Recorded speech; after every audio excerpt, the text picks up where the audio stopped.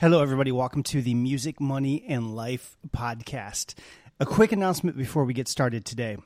The 180-day music licensing challenge is starting on Monday, June 12th. This is a 6-month-long, 180-day program all about how to make money licensing music in TV shows, films, and ads.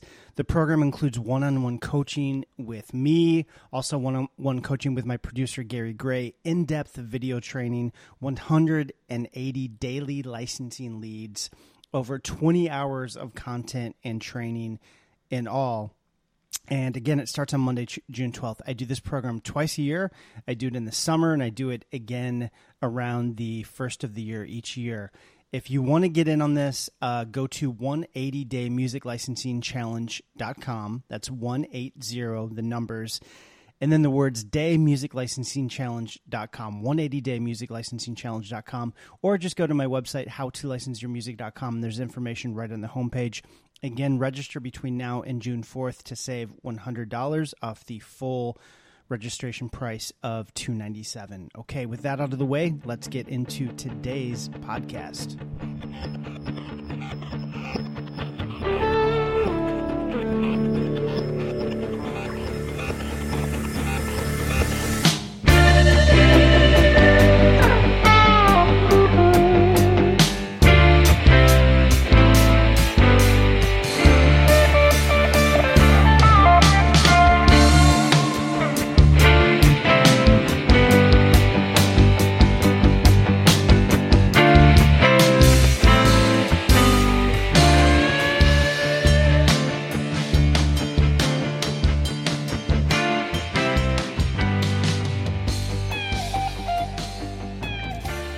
Hello, everybody. Welcome to another episode of the Music, Money, and Life podcast.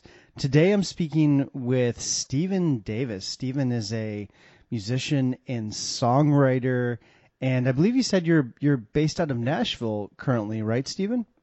Well, yeah, I've been living in Nashville for several years, and it looks like I'm ready to pick up stakes and move back to the West Coast. Yeah, you're moving back to to California? Yeah. Where there's a little less humidity involved. Yeah, and what has compelled you? Are you moving back for business reasons for your career, or are you just feeling a call back to the West Coast? Well, it's kind of a layered cake. You know, I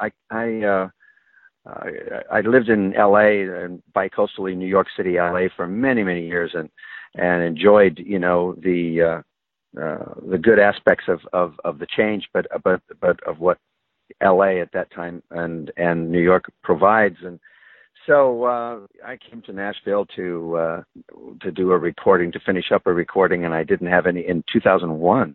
I had no intention of staying, but man plans and God laughs. So here I am, 16 years later. It's kind of weird. But, Nashville's a great town. It's really changed a lot in the last, 15, 16 years. And it's wonderful. It's a beautiful town, and a lot of people are moving here. I mean, there's like 100 people a day that are moving here. It's kind of crazy. But I want to kind of make a change. I think it's time for a change. And yes, it is kind of business-oriented also, in that my songwriting partner and producer and partner in musical crime is Josh Charles, is out in the West Coast. He moved from Nashville a couple years back, and this is actually where we met. So my life kind of took a turn when we intersected, and so it's going to be a little easier for me to be out west. And so yeah, I'm selling my house, and here we go. We'll see what happens. All right, getting ready for the big move. So, Stephen, let's do this. I want to sort of give people listening to this a little bit of an idea about you and your background. I know you've been in the music business for quite a while. You've performed with people like Tony Bennett, Diana Krall, Rosemary Clooney. You've had music on shows like Criminal Minds. It sounds like you've been doing a lot of things over the years. Can you kind of tell us in your own words, tell us a little bit about your background musically? You bet. Well, first of all, there's a correction. I performed with Tony Bennett, But of course, I've met him on a number of occasions, and what a great and amazing man, and what an incredible musical icon, obviously. Yeah. Yeah. I was singing from the age of 5, Mm-hmm. and it was gospel music in church because I was raised in the Midwest in Nebraska, and so I also had a really kind of colorful home life. A lot of music in the house. My mom and dad loved music. There was a lot of music in church, and it was kind of a church-based kind of thing. I had a grandfather who was really quite a character. He was a self-taught musician. He taught himself how to play everything from the banjo to the accordion to the piano. I mean, he was really quite amazing. But he was really a character in that he had no teeth and a wooden leg. And I know you can't write this stuff, but it's really God's honest truth. Yeah. And it was a simple life and a simple upbringing. So I, with the rest of the family, would find myself in their living room every Saturday night. And he would, all the kids would gather around, and we would sing together songs, and we would do duets and solos and all of that. And that was kind of our entertainment. I know it sounds kind of incredibly simple, but that's kind of what it was. So I was really, kind of exposed to the love of music and the joy of making music. And of course I went on in school and did a lot of musical things and toured around with choirs and that kind of a thing, and made an album when I was very young, a gospel album that I hope nobody ever hears. And and so as I got out into the world, I started to discover more of what we would probably call the Great American Songbook, with the fantastic timeless music of the likes of Harold Arlen and Johnny Mercer, Irving Berlin, and Cole Porter, and the like. So, with all of the great material to draw from that period of time, I went deeper and deeper into that zone, and it seemed to kind of resonate with my chops and my sensibilities, and so I found myself in New York in the 80s, and sometime later on in the 90s, early 90s, I became the band leader and host of the Rainbow Room. Prior to that, I did follow Tony Bennett in a headlining at the wonderful. It was an amazing club. It was called the Rainbow and Stars, and it was on the 65th floor, the same floor of the Rainbow Room down the hall at Rockefeller Center, 30 Rock. Mm-hmm. And it was a couple of years of just kind of like going to work at a Buddy Berkeley set. It was extraordinary, and it was cool. It was a great job for a singer of my ilk at that point in time. It was like the best job you could hope for. Yeah. So it was cool. And I did touring in Japan and did Atlantic City, and just kicked around. Did a cross country tour. So yeah, with big bands, and so I kind of stayed in that zone for quite a long time. Excellent. And so where do you see, what is your focus these days? Are you focusing on performing, recording, a combination of both? Like how are you making a living with your music in 2017? Yeah. Well, I back to my in crime, Josh Charles, the brilliant Josh Charles, my producer and co-writer. When we met in Nashville around a little over 3 years ago this summer, I hadn't really sung for quite a while. I kind of took a long hiatus from the business, and he just he heard some of my music, and he said, "Look," he says, "I don't think you've done. I think that there's a lot, that you could still do, and I think you kind of want to. It's just." I kind of have a way for you to re-enter, into the fray.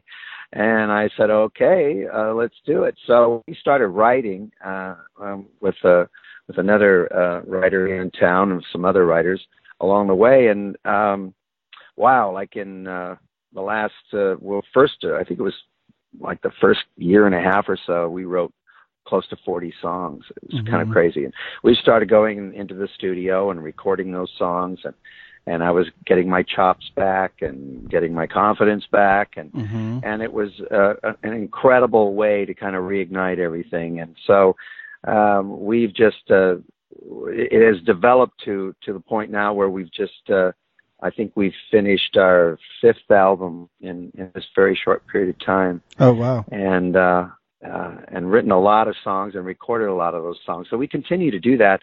And so there's been a little bit of a turn in the road musically, and an exploration into music that's kind of a departure from the genre of the Great American Songbook, and that is actually the name of the new recording, Departure.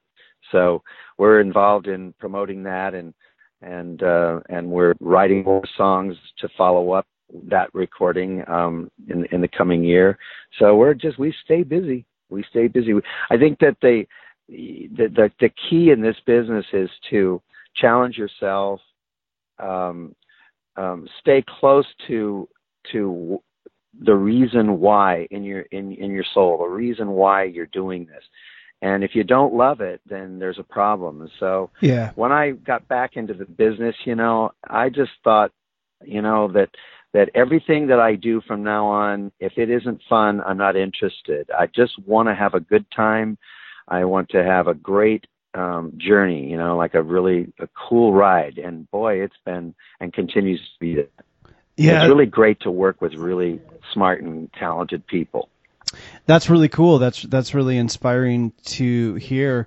Do you mind me asking how old you are, Stephen? Oh, I'm older than you would ever imagine. Oh, you should. Let's just say that I'm in one of the waves of the baby boomers. So I'm in that crowd, you see. So I cut my teeth on a pretty broad spectrum of music that was very popular in the 60s and 70s and the 80s. Yeah. And I remember all those great bands that were on the radio, and music, of course, has changed a lot, as we know, but it wasn't always, my focus in my career was with the American Songbook, but my appreciation and fascination with music is a pretty broad palette. So that's why I've kind of returned, at this point, I've kind of turned the corner just a little bit, and I've gone back to, in this case, in the case of Departure, in the new recording that's going to be released on the 2nd of June coming up. It's like a exploration into a new way to look and a new take on some great iconic songs from the 80s. Yeah, no, that's really cool. I don't mean to put you on the spot in terms of asking you your age. The only reason I ask is I'm 43. I just turned 43 about a week ago, and happy birthday. Yeah, thank you. But as someone who's been at this for not as long as you have, but I've been at this for like 20 plus years, I feel like sometimes as we get older and maybe we don't achieve the success that we're hoping for or aspiring for, it's easy to get discouraged and frustrated and depressed and bummed out. And so I think it's really inspiring to see people in their 50s and 60s. And, I have a good friend, one of my clients at howtolicenseyourmusic.com, but he does really, really well in his music career. He's in his 60s. And so I just think it's kind of inspiring to see people still retaining their joy and passion for music. So that's the only reason I asked you that. Yeah. Well, no, and I think that's really the key, Aaron. I think you're absolutely right. Everyone has to discover for themselves. I know this sounds very arch and kind of highly spiritual, but that's kind of what it is. The reason why you're here, and you find your place in the sun. I can put it that way. And so if it happens to be as an artist, of which I was born an artist, I didn't ask for it. It's who I am. It's how I process information in life. It's how I view the world around me. It's just a systemic part of who I am. And so I just I've lost my way along the way a few times, and I've become disillusioned, just as you've indicated that can happen in this life, Right. And in particularly in this business, and so I guess there's the business part, which is hard. It's a hard business. It's not always easy. And then there's the artist who's trying to fit into the world of the business of making music and being in the music business. So it is show business, so it is a business. Right. But how the balancing act is, how do you find that place in within yourself where you make peace with, perhaps the certain dreams and expectations and markers that you've set for yourself, that if they haven't quite turned out the way that you intended or would have aspired for them to be, then what's left? Well, what's left is you still go forward and you still go on and you still explore, because that's what you do as an artist. Yeah. You can't be anything other than what you are. Yeah. So I've fallen in love again with the process of recording, the process of writing, the journey, the fantastic adventure, and I would say more than anything, the absolute privilege that it is to be an artist. It's a privilege. Yeah. And it's a mantle that sometimes has some weight to it. Yeah, I'll admit it. But oh my gosh, I can't even imagine it any other way. Yeah. Yeah, no, it's a real interesting dichotomy, because I feel like for most musicians and most artists, we're drawn to music from this very pure place. The act of writing a song and performing and creating music, just the act of creation is such a powerful thing. Yes. But then on the flip side, it's this real interesting dichotomy, because on the flip side, the music business is one of the most competitive, aggressive, cutthroat, difficult industries to break into. So it's a real interesting, like, how do you sort of reconcile those two opposing forces? How do you deal with that? I mean, was that one of the reasons that you took a break for such a long time and then came back? It was, yeah. Yeah. It's one of them. It's one of the reasons, but a lot of life stuff in there that I wouldn't bore you with right now. But I guess it comes back to the core issue here is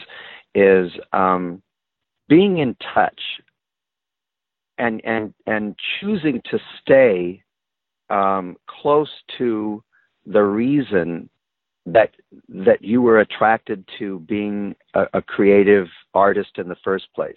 Or wanting to aspire to be in that, in the business of doing that. I think that I try not. Listen, I mean, I'm very serious about what I do, and I want to do good work, and obviously everybody does who is responsible toward their gifts, but.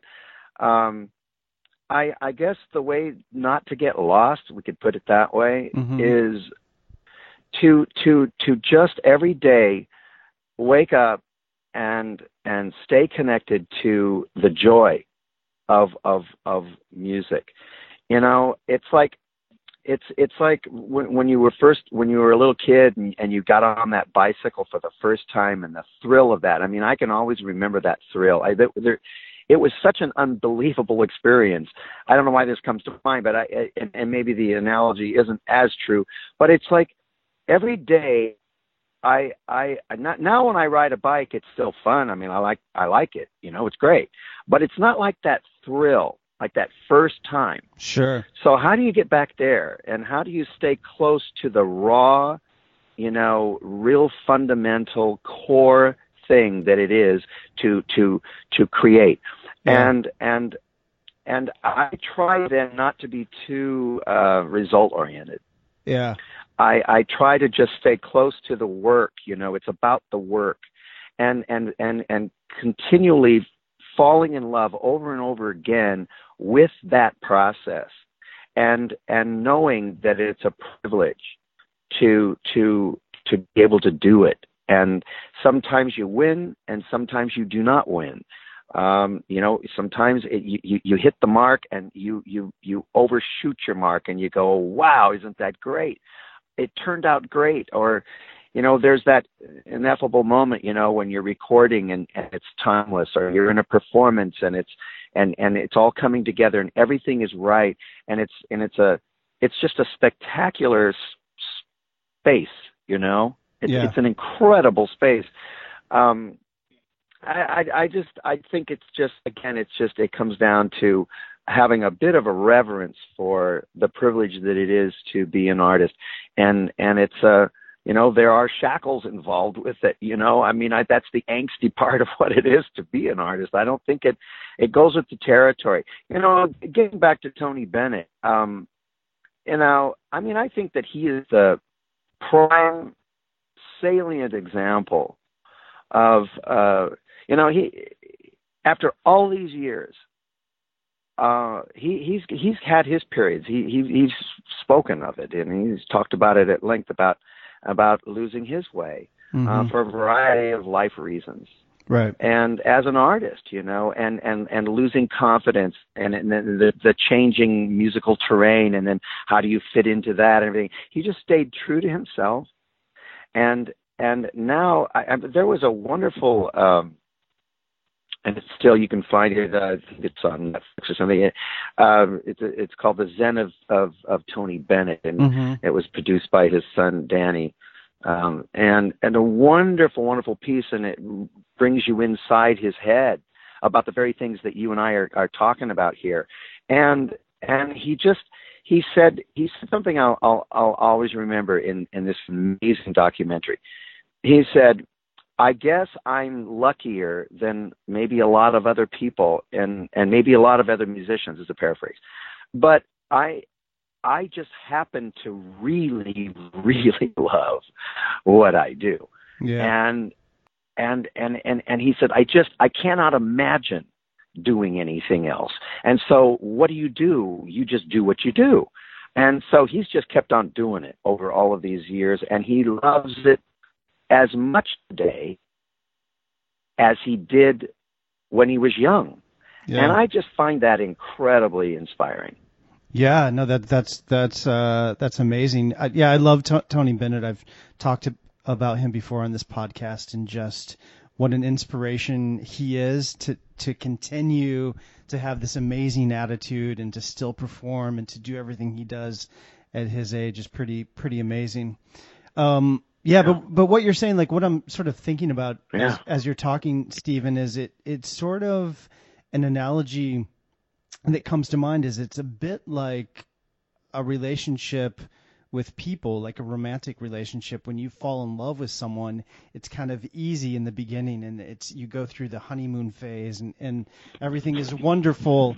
Yes. And eventually, for most couples, that fades to a certain extent, and then the work comes in, the effort. And I feel like music is a lot like that. We all have this thing that draws us to making music that's amazing, but along the way, life happens. And so I feel like for musicians that are doing this professionally, it's sort of like that. You have to stay in touch with why you fell in love with music in the first place. But if you're going to make money from it, there is the business side of things.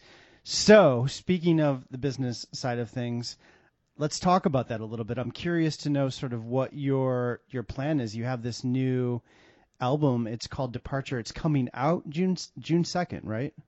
That's the hard release date. Yeah. Okay. Yeah. And I'm very excited about it. Awesome. Yeah. Go ahead. Sorry. Well, I think that your point, just to put a button on that, your point about it's back to the bicycle analogy, and I think that your analogy is a little better actually than the bicycle analogy, in that music is like a relationship. There's a relationship to your dreams, to your aspirations, and it is like a marriage. It's a relationship. So, yeah, and so I think that every transitional period in a relationship has its challenges, but there's this really cool part to the adventure that it doesn't stay static, and it morphs and it changes, and life is changing. We change one another. And so the business changes in practical terms. So there's this practicality involved in the business, and then there's this altruism involved as an artist. How do you mesh them together? And so in terms of departure and the new recording, I'm kind of going into the next phase of the relationship, and my relationship with being an artist, and my relationship of pushing the envelope and finding new ways to express myself musically. And so, it was kind of born out of a thing that happened last summer. Josh and I went down to Palm Springs to it was a weekend of concerts at Coachella, and it was called Desert Trip. And it was just one of those amazing experiences of like 90,000 people outdoors. It was incredible. Yeah. Neil Young, the Stones, Roger Waters, The Who, McCartney, Dylan. I mean, it was all in 3 nights. It was stunning. And we shared that experience, and Josh realized that I was weaned on this music, and that there was this whole other way to find a way to express ourselves musically. That's when we kind of went to the drawing board and said, okay, so how do we do that honestly and authentically? Yeah. And all of a sudden the light bulb came on, and so now I'm feeling like, all right, this is fun. Now I'm back in the running.